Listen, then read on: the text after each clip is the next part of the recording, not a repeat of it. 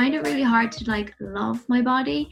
I find that can be quite disingenuous, all the talk about love your body. It's like, hang on, I've spent the last 20 years hating it and I suddenly have to be a lover. Like, so my therapist said to me, she was like, what about just being its friend? Hi everyone, I'm Hetty Holmes and you are listening to Hacking Happiness with Dose, the podcast that explores what makes us feel good to get those happy hormones firing.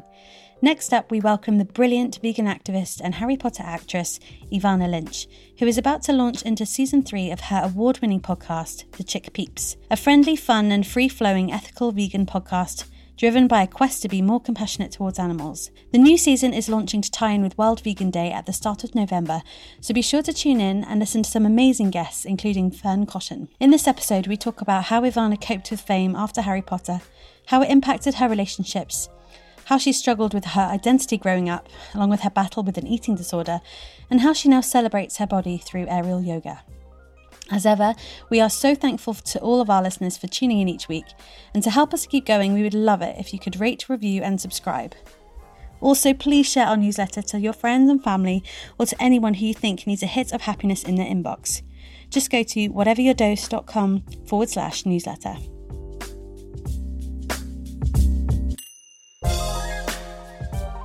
So obviously you're best known for your role as Luna Lovegood in Harry Potter, Order of the Phoenix. I think that's when you started, wasn't it? And you were only 14. Like, what was it like growing up and experiencing fame at that young age?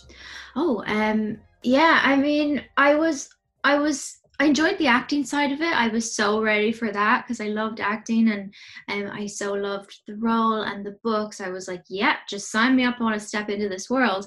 But yeah, the fame part was really strange, especially because I had been such a big fan of the books and films and the actors. I had just been reading about them for years. I had all their posters on my walls. And so it was weird to suddenly be part of that crowd. And that definitely like gave me such a sense of inferiority, which is annoying because it's like, oh, I wish I enjoyed it more. I think I definitely enjoyed it. I just kind of was like accepted, you know what, I maybe don't feel like a famous person. I don't feel like I should have this attention, but it is what it is. So by the 6th film, which was my second film, I kind of tried to take it less seriously. But yeah, number 5, my first one, I felt really paralyzed by all that. It was very odd getting fan mail and people, you know, just being interested in me. So yeah, I don't know. I didn't handle it all that well. And like nobody really teaches you about that. I find it interesting nowadays that people like teenagers, people who going through the same thing I went through around that time, they're much more savvy. And I think it's because of social media. They're all very branded and like they all have deals with makeup lines and things like that. And I do look back on the time that we were all in Potter. I was like, we were so naive. We didn't have a clue really. And in a way it was nice. We kept more innocence. We didn't have social media. We weren't checking people's comments about ourselves or Twitter or anything like that. So you know, you'd be on set, you'd be doing the films for 9 months a year, and you wouldn't really have any concept of what was going on, what people thought of you, until there was something like a premiere or a press tour, and then it was a big deal. But for the most part, we were very much protected from it. And yeah, I found it very odd at first. Yeah. And what was it like kind of coming out the other side when the franchise kind of, when it ended? How did you cope with that part? That was really sad. Yeah, I didn't want it to end. It was so much fun. And it was funny because it all came to an end for me at the same time as school came to an end. So kind of the two things that were consistent and were a daily routine or just gave structure to my life, they immediately disappeared. And it was very weird to go from, you know, so much happening, even in my inbox, people like asking me to do things, telling me where to be, to being like, oh, I have to decide what I do every day and I have to take responsibility. And like, I think everyone struggles with that. Like when they get out of university, that it's like, nobody's going to tell you what to do, how to be an adult. But it didn't really hit me until like the last day of filming, clearing out my dressing room. It was like, oh wow, this is like, it's gone now. That it was a once in a lifetime thing, and we're never going to have that back. But I did also feel really excited for like the opportunities beyond that, because the thing about being in such a huge franchise is, I mean, you have so much fun, you're very supported, you're very well looked after, but you don't have a lot of like artistic freedom. There's so many people who are involved in your character and your performance, and so I was excited to go on to things that where it was like I'd be more on my own. I'd more have to make decisions myself. But yeah, I think I was also a bit naive. I thought it would be, the acting industry would be a lot kinder and a lot easier after that, but it was really difficult. And I went to LA for a few years, and it's a very competitive industry, and I was very lucky to start with Harry Potter, to start with such good writing and such a nice team. So yeah, it was definitely an adjustment afterwards. Yeah. Well, you're best known now for your amazing vegan podcast, which is award-winning, so it's Chick Peeps. And how many years have you been doing that for now? About 3 years. Yeah, we started in 2017, and didn't realize how much work podcasting would be. You've had some great guests though, haven't you? You've had some really big people, and across so many different sectors as well. It's really interesting. Yeah. Like ethical fashion through to, just vegan eating. Yeah, and hardcore activists. Yeah, it's really fun. All these people that I really admire, and they always give me something to think about. And I knew that would work for me. Like as soon as I went vegan and started talking about it, all the vegan magazines were like just contacting me, wanting to put me on their covers, and I was a bit like, whoa, what is going on? Like I'm new to this. I don't really, I still was struggling with it, and I still felt, oh sorry, that's my cat in the background. I still felt like I didn't really know how to do it properly. But I found, just because I have a platform, just because of Harry Potter in my past, I had a lot of connections within the vegan movement instantly, and I knew, oh, this would be great for a podcast. I can just, I don't want to talk. I just want to have people on and talk to them and learn from them. So yeah, but that was one of the things that really worked in my favor for doing the Chick Peeps. And we start 2017. I do it with 3 other friends, and we all have such different perspectives. We all come to it from a different place, and we actually argue quite a lot behind the scenes, but I think it makes for an interesting podcast, an interesting chemistry that, we all really have the animals at heart. That's what we want to talk about. And we want to help save animals from suffering, but we all have different ways that we think is the right way to do it. So yeah, I'm just really glad. I love the conversations, and it's a nice way. It's just, I mean, a lot of the time, the conversation on veganism is too serious, and you think that you have to just always be thinking about the animal suffering, and it can be a bit miserable. And I think we're trying to show that you can just be normal people and have a laugh and still care about these things. So hopefully that's what we do.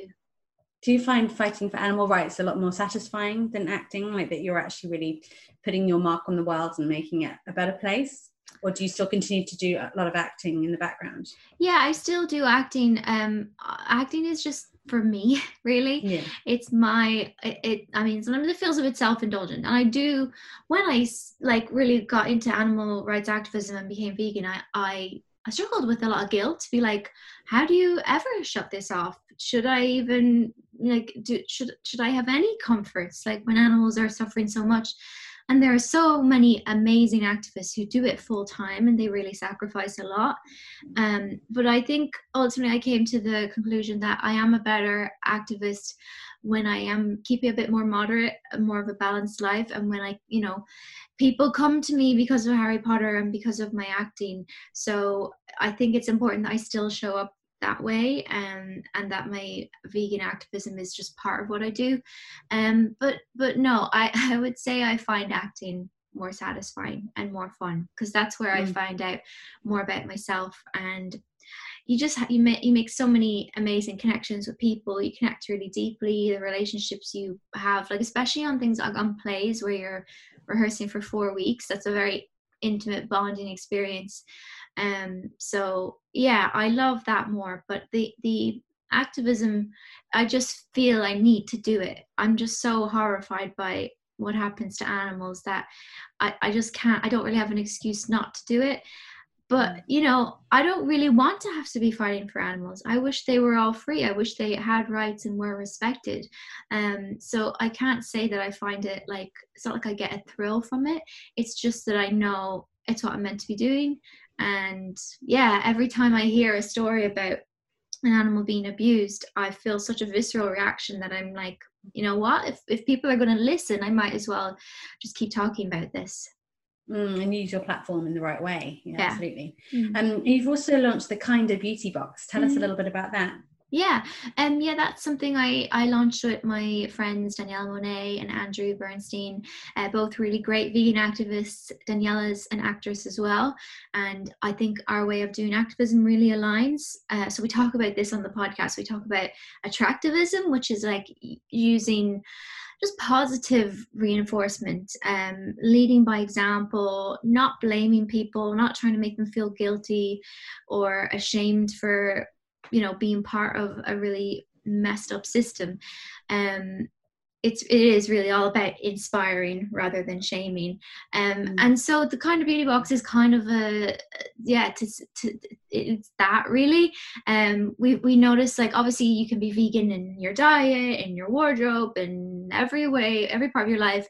And one part is also like your beauty routine and the makeup and cosmetics you use every day.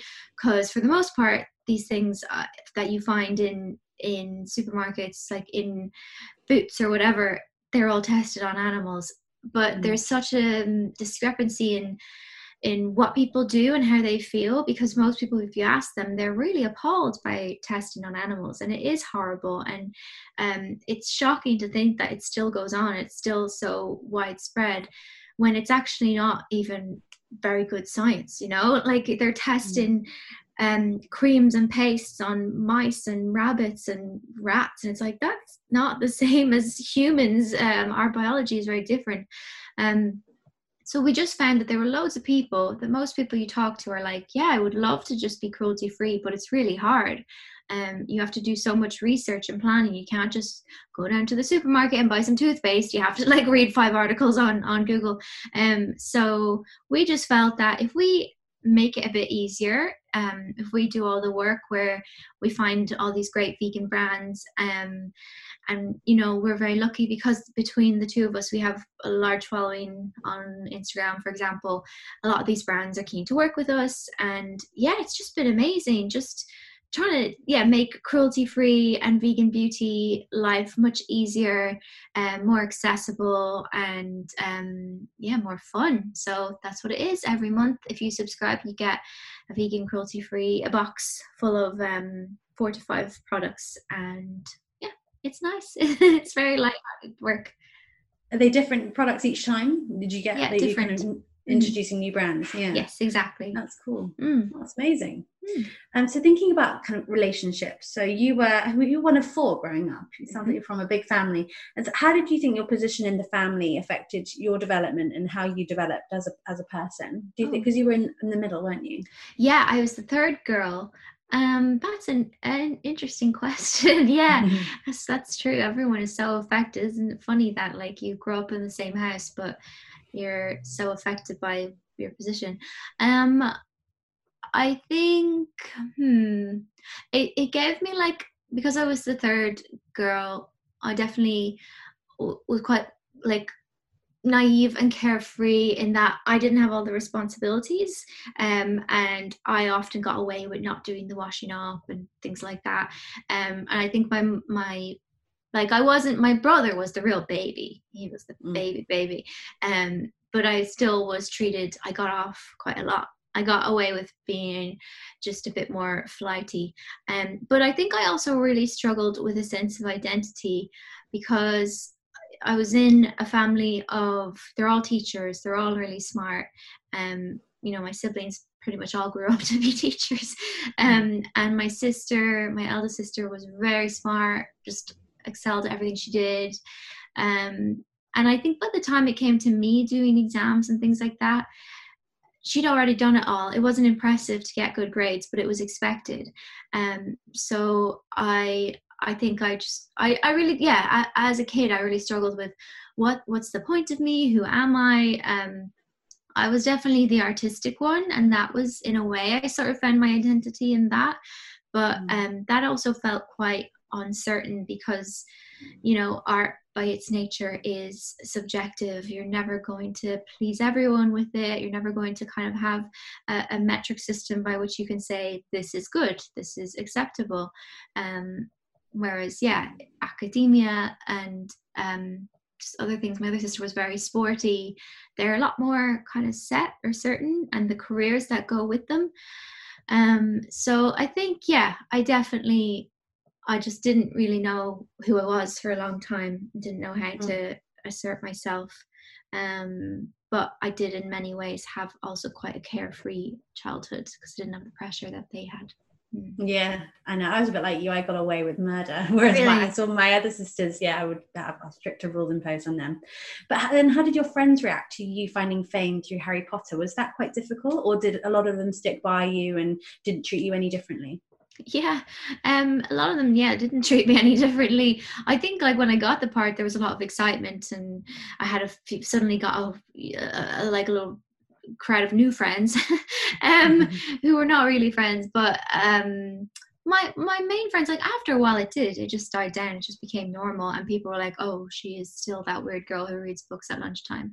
Like it wasn't, and that was the thing, I was playing the school weirdo in Hogwarts as well, and it was just like, oh, you know, I'd never been the popular outgoing kid, and I wasn't going to change because of suddenly being in a movie. So it did settle back into what it was after, and yeah, like I didn't really, at that age, I didn't have a best friend, and I didn't know if I felt that I had really close friends, but I did have like two or three friends in who I'd known since primary school and knew, and then went to high school with them. And yeah, we've stayed friends. Like we're all quite different people. It's the kind of, you know, those friendships that they are there because of your past and time and your shared experiences growing up, but we all have very different interests. But then I suppose the thing that did change was when I started going to other places. I remember I went to my first summer camp, not my first summer camp, well, my first summer camp after getting the role, like the summer of the fifth movie coming out. And I did suddenly notice, oh, people are a lot more interested in me. Oh, people want to talk to me, and people are very, very nice. And that was kind of exciting for a minute. It felt kind of thrilling to suddenly have lots of choice and sort of be popular. But then it kind of went the other way, where I was like, oh, these people aren't real friends, and I definitely closed up a bit and became a lot more wary. And I think that's a sad, kind of difficult part of being famous, is that you have to become less trusting, and you have to just, yeah, you have to have a lot of boundaries. And I've noticed that with some other more famous actresses that have been around. They're really nice, but it's quite hard to like get to know them and get close because they have this iron wall around them, because yeah, unfortunately people can take advantage. So it took me quite a while to go from being kind of the quiet, just weird person in school to suddenly having lots of friends, and to be able to discern who are my real friends. But I think I'm good at that now. I think I have a good sense. Yeah. And did you make many friends on the Harry Potter set that you're still friendly with to this day? Yeah, I love them all, really. Just saw Katie the other day, Katie Leung.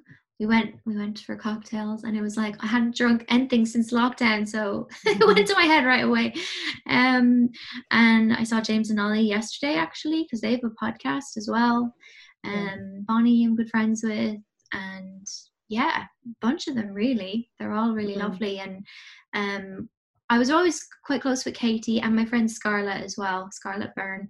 I was close with those two on the films. And then I think everyone else, we've actually gotten to be better friends since, because there are things like, you know, the Harry Potter, the theme park. The Wizarding World. Yeah. So we go to those things, we promote those, and I think it's just over the years we've realized how unique to have that common experience it is.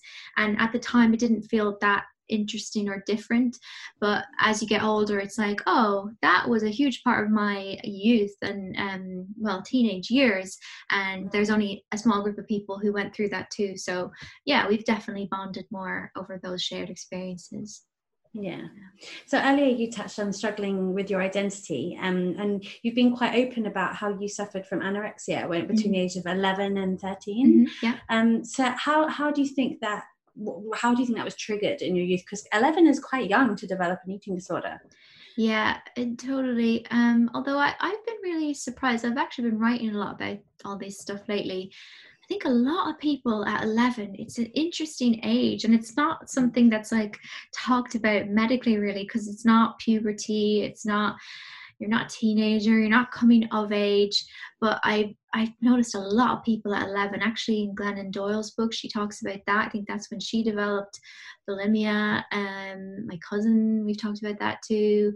It's just where you're suddenly aware that of yourself, every part of you, and that it's not just you're responsible for it, that people are going to love it or hate it. And I think by it I mean your body and how you look and present yourself to the world, and that you kind of have to figure out what that is and how to present yourself.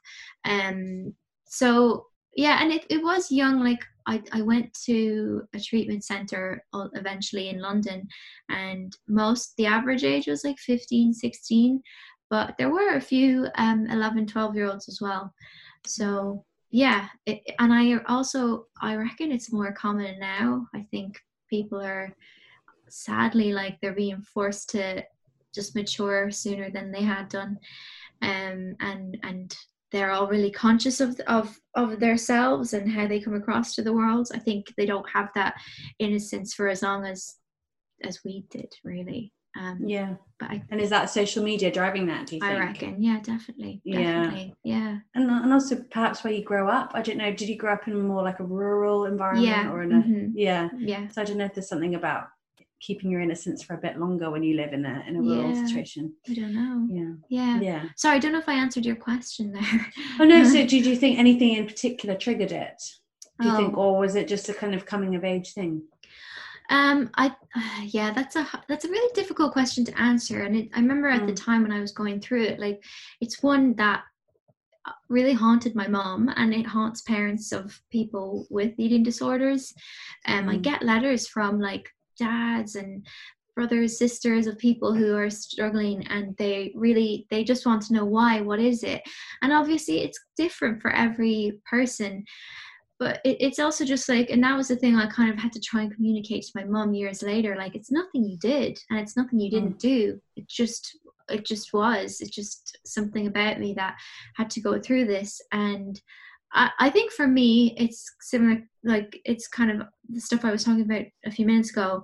It was a crisis of identity. It was feeling like I didn't have anything of worth, and that I didn't know what I would do to kind of like be loved or have security or have any kind of success in the world. I just wanted, something that was definite about me that couldn't be taken away and that people would accept me for. And I didn't trust any of the other things I was doing. Like I was getting into acting, and I was really into art, and but I really felt like none of this is worth anything. And then the eating disorder, you just kind of slip into it. It's not something you intentionally do, but it is like an addiction. I just found real comfort in the fact that I could focus on just what I ate every day and trying to control my size. And that was something I couldn't really fail at. I could just keep going. And it immunized me to any sense of failure, if something went bad, if an exam went bad, or if a friend hurt me or something, I could just rely on my eating disorder. So there was a lot of safety and security in it, and I think that's what people don't understand. On the outside, they think you're harming yourself, they think you're killing yourself, but you feel the opposite. You feel like it's kind of a life buoy. You feel like it's the thing that is sustaining you, and so that is why it's so hard to give up. It's so hard to lose that security. And what played a part in your recovery? Because I've read that, you know, reading all the Harry Potter books really helped to get you through it, and it says you kind of came out of it at the age of 13, but you got the role at 14. So was there something about getting that role in Harry Potter that helped to kind of fix it, or give you that sense of identity that you'd lost? Well, I was physically recovered by the time I got Potter.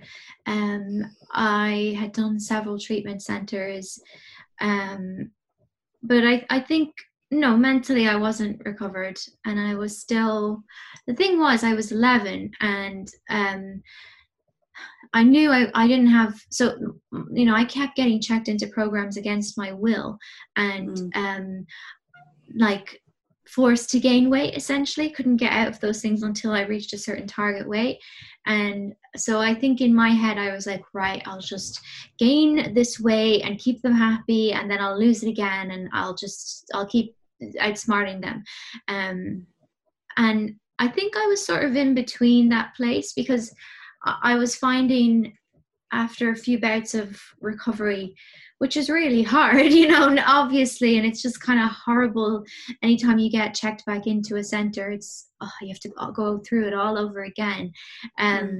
So I think I was tired of having to recover and having to do all that. And then I was also starting to enjoy my life a bit more. I was starting to find, and I think I hadn't fully let go of the disorder, and I didn't want to. I still felt really attached to it. But at the same time, yeah, life was kind of taking off, and it was fun, and I had dreams, and I was really starting to see that, I think I want to kind of choose life, and I want to choose being fully healthy. And it's really hard to fully focus on anything else when you have a disorder. I don't think you can sustain your dreams and your disorder at the same time. You kind of have to pick one. But I think it was a really gradual thing for me. I think it was like my ambition coming back, resurfacing after the disorder. And, you know, I have a lot of thoughts on treatment for like outpatient treatment. The place I went to was really brutal, and like afterwards it insisted that you phone in your week every week, and you tell them your calories, and your parents have to keep a food diary. And my parents, after a couple of weeks, they completely stopped doing that, because they were like, this is doing the opposite of helping you recover. This is making you more obsessed, and it's like you can never actually be free. So I really credit them a lot for my eventual recovery, that they invested in me in other ways. Like they really helped me pursue acting and dancing, and just nurtured those parts of me. Because that's the thing with letting go of an eating disorder. It's like, you've done this thing for 2 years, you've let this thing kind of drain you. All your friendships have kind of dried up, you haven't got anything else going on. So a lot of recovery is really rebuilding yourself, reclaiming yourself from your disorder. And it's hard because you are behind your peers. However, I mean, and the longer it goes on, the more further you are behind your peers. And a lot of people who go through it in their teens, like they miss their GCSEs, they miss their A-levels, and all their friends are going on, and that kind of sets them deeper back into their disorder, I think. So I really do think the quicker you can get out of it, the better it is, the better for your life. And the best treatments of recovery is to just try and help them recover themselves.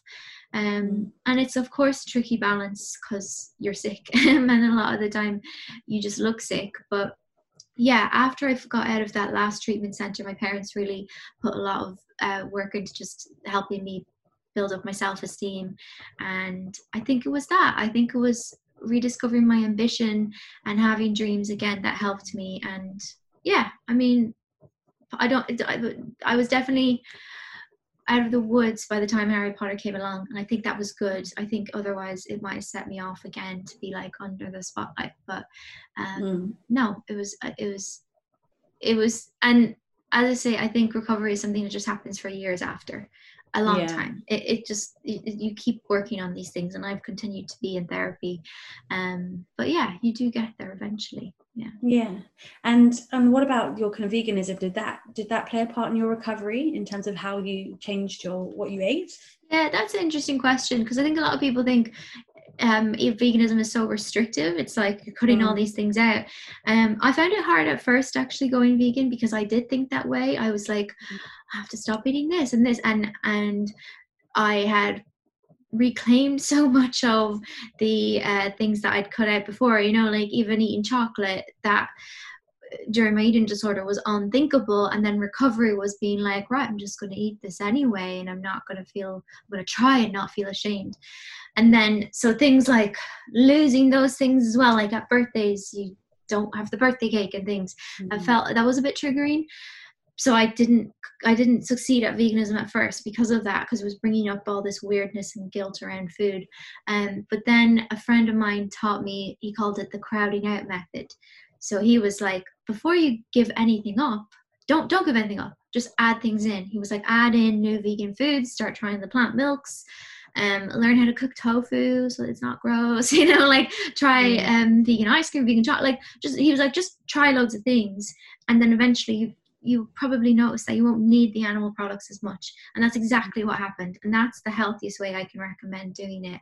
And I do find that it really helps me with my relationship with food, because before it would be, my food was really about just calories and what it would do to my body.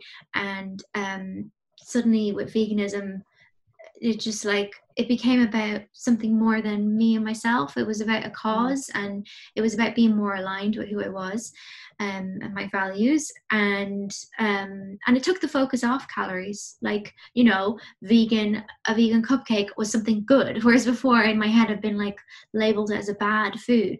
And I think over time of just eating a bit more normally and being really happy to find vegan options, it made me get rid of that whole label system of good and bad foods, or this food will make me feel guilty, or this food is good for me. And that ultimately that really helped my recovery. Yeah, that's amazing. And so in terms of like your self-care now, how do you think it's changed over the years? Do you have any like rituals, like doing yoga or meditation, that you wish you could have taught your younger self? Oh yeah. I think movement is a big part of it. I love dancing and any type of just physical exercise. So yeah, I don't know. I think back then I just was so out of balance. I wonder if I discovered things like dance, and now I do aerial, I do like circus stuff, which is so fun. But like even that, the focus is more on the art of it, or strength. Like you get the moves when you're strong. It's not about being just perfect in an aesthetic way. So and just I feel I think for years the way I managed recovery was that I completely ignored my body. I was almost just like living from the neck up. I was very in my head, which is not good as an actor. I found that challenging. So after Potter, I started doing acting classes, and I did more just experimental work, and that was the thing that kept coming up, that I just wasn't connected with my body, I wasn't in my body. But I think because recovery was such a painful process, I had to just divorce myself from my body, pretend I didn't care about it, pretend it wasn't really there. It was just kind of a vehicle that led me around. And I think the next stage of recovery for me was reconnecting to that. And even though that was uncomfortable, because like as with that history there, you can be disgusted by your body. You can just be like, I don't want to think about it or look at it or anything. But dance, movement, things like circus, they've all reconnected me to it in a way that I feel grateful for it. I find it really hard to like love my body. I find that can be quite disingenuous, all the talk about love your body. It's like, hang on, I've spent the last 20 years hating it, and I suddenly have to be a lover. Like, so my therapist said to me, she's like, what about just being its friend? Like, what about that simple thing of just being nice to it, not being a total bitch to your body? And that has been a much more helpful, empowering way for me to look at it. And I think every time I do something that is physically challenging, like dancing, or like do a lot of aerial hoop, and it's like you walk home sore, and you suddenly, I feel this care for my body. I feel like, thank you for doing that. That was really hard, but we kind of worked together and did something cool. So yeah, I'm at a place of gratitude for it, and maybe eventually that will be love, but I think this is okay for now. Yeah. And so you're obviously based in London. Are there any fitness studios that you like going to? Like you mentioned doing aerial hoop. Do you go to any of the circus schools? Yeah, go to all of them. Yeah. It's funny, people who get into this, they get really obsessed because you have to get any way to learn any of the moves. The first class is like horrible. It's excruciating. You're like, I'll never be able to do anything. But if you go to a second and third class, you'll just find slowly you'll start to get moves, and it's such a euphoric feeling. So yeah, go to all of them really. Yeah, because it's like Flying Fantastic. Do you go there? Yeah, I just did a course there last week. It was fab. Yeah, they're great. I know. I always watch them in awe when they're doing all their drills. It's amazing. Yeah. It's such a cool concept to get people moving their bodies in a really unique and different way, because it's not all about sweating it out on the treadmill, is it? No, exactly. Yeah, finding that kind of creativity in your body. Yeah, and everyone's at such a different level in each class, and you still find things to do. Yeah. So other than your aerial hoop, like what other ways do you get your endorphins kind of surging? You mentioned you go out for cocktails with your friends. Like what are some other things that you do? Yeah, go dancing with my friends. That's absolutely probably my happiest place, when you're just a little bit tipsy. I don't drink a lot, but like, yeah, when you go out for a dance, have a drink, I love that. Such a fun feeling. What else? I don't know. I love reading, but that's not really an endorphins thing.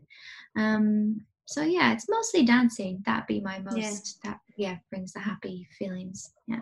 Did you find that growing up in rural Ireland, did that kind of make you want to kind of go back to nature, or has it made you want to live in a city because you kind of were sick of being isolated growing up? Yeah, 100% city. I was like, this is so boring, get me out of here. And I still love that. I love that, for example, that I can just decide, I want to learn circus now or anything, and that there's experts here to do that. I think you've so many options and so much access here. But it does, I do also love going home. I love the peace it gives, and it is so serene. And I think that's something about getting older, like, wow, nature is beautiful. I've been really struck by autumn lately. I keep just saying to people, the leaves, and it's like such an old thing to do, isn't it? As a kid growing up in the country, I was like, God, there's so many leaves. All it is green fields. So yeah, it's definitely really nice to go home, but I like living in the city. Yeah. And where is home in Ireland? County Louth, which is on the east coast. Deep countryside. There's no buses or anything. So was it pretty isolated then growing up with your family? Mm-hmm. Yeah, we had a lot of cats. I think because my parents felt sorry for us, because up until I was about 5, we lived in a housing estate, and there were always friends to play with. You could just run over to their house. But when we moved, I think we were just bored, even though there was 4 of us, but we just kept being like, can we have more cats? Can we have birds? Can we have fish? And they just kept getting us animals. Yeah. Aww. Well, you're about to launch your 3rd series, aren't you, of your podcast? Mm-hmm. So have you got, are you able to reveal any names that you've got on the next series to give us a teaser? Yeah, why not? We're interviewing Fern Cotton.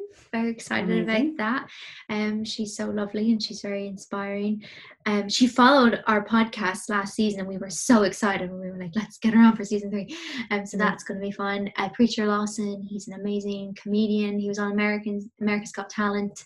And I just love when we meet a vegan comedian, because we're often the butt of people's jokes, and it's like, damn straight, we're going to fight back. So that's 2. I think I'll leave it at that. Yeah, that's great. No, but it's a good comment actually, because people do think that because you're vegan, you take life a bit too seriously, or you're you can't have fun. So what you're doing is trying to kind of like open it up to people, and just even what you said about like not necessarily taking things away from your diet, but just supplementing it with some vegan things. Like that's probably the best way to kind of explore it. Definitely, yeah. Just it shouldn't feel restrictive. It shouldn't feel punishing. It should just feel like it's just like learning a new language. You're gonna have to learn to do things a little bit differently, to think a little bit differently and a bit outside the box, but it just becomes your norm eventually. It is for me. It was definitely hard at first, like the first 2 months or so. I was constantly thinking about it, but if you just do it a bit at a time, like just veganize one meal at a time, just learn maybe 1 or 2 new recipes a week, and you just kind of gradually fold it into your current life, and it doesn't feel like such a upheaval. Are there any kind of like vegan treats on your radar at the moment that you're really loving? Oh my God, I live on vegan treats. Yeah. I love vegan chocolate. Vigo, have you ever tried those? No. Oh, they're so good. You just don't believe they're vegan. Vigo, Buja Buja ice cream. It's expensive ice cream. It's fancy ice cream, but it's worth it as like a treat. Umbar chocolate. These are all like fancy ones. Maybe Vigo is like a bit cheaper. But anyway, yeah, those are some ones that I just like. Yeah, I love them. They make my vegan life a lot easier. And any restaurants in London that you swear by? Oh, I love Mildred's. Go there quite a lot. Earthling Ed's Diner is great. I think for a more fancy occasion, Pharmacy in Notting Hill. Delicious. Yes, lots of great options. Yeah, there's more opening all the time, aren't there? Yeah. So it's actually making the process of eating more plant-based quite easy. Yeah. And it is really tasty, delicious food as well. Yeah, it's just food.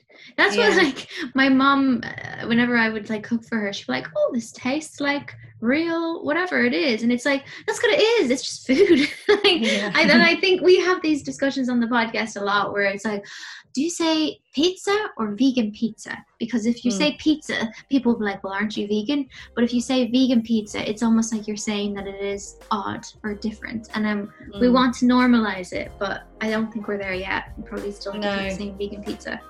Exactly. Well, it's been such a pleasure to have you on the podcast today, Ivana. Yeah, thank you for having me on.